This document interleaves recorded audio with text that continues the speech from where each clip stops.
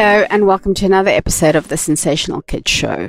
The last week or so has been quite stressful for me and my anxiety has been through the roof. And when I am anxious, I struggle to make even the simplest decisions. I can't sleep and I do weird things to help calm myself, such as cleaning or various bits of DIY. I saw a little photo somewhere which said that November should be about saying no.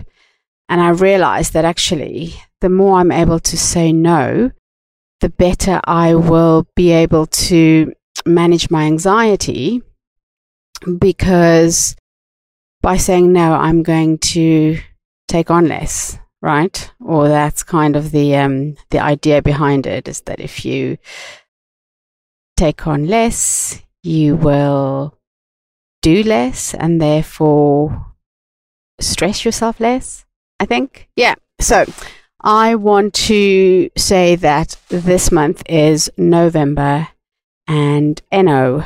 I'm going to say no. I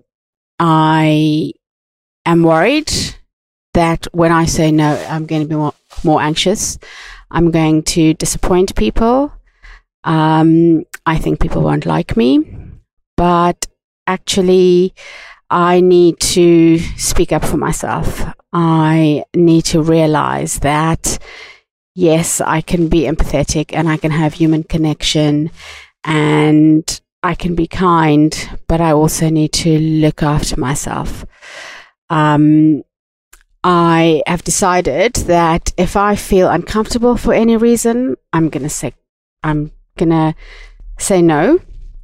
If I feel guilty, I am gonna have to think about why I'm feeling guilty and why I'm feeling obligated, and I'm gonna try and say no.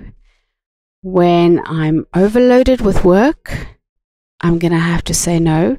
And that's really hard for me when parents say we actually really, really need an assessment now. I'm going to say no if I feel like my values aren't fitting in with what I'm thinking of saying yes to. And I think I need to be realistic about my own abilities and putting my own health first. My mental health and well-being is more important, really. So I found something which says different ways that you can say no. So things you can say, ways you can say no is saying, I have another commitment, or I wish I was able to do that. Or something like, oh, thanks for asking me, but I really can't. Sadly, I've got something else going on. Or just simply, I have another commitment. I'm afraid I can't. Or thanks for thinking of me, but I'm not able to. Unfortunately, I can't fit this in.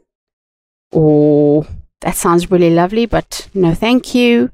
Or my favorite one, which I use all the time, but obviously not often enough, is that I don't have the bandwidth for that right now. So I think I'm going to practice saying no. I'm going to express gratitude when I am asked, and I'm going to take my time. I am going to let you know how this goes. And yeah, hopefully it will help my anxiety and it will help me make sure that I have those personal boundaries in place and that I put me first. So, yeah, hopefully you can also practice saying no. Have a wonderful week ahead. Say no when you are too stressed or when you feel uncomfortable, and say yes to looking after yourself. Chat soon.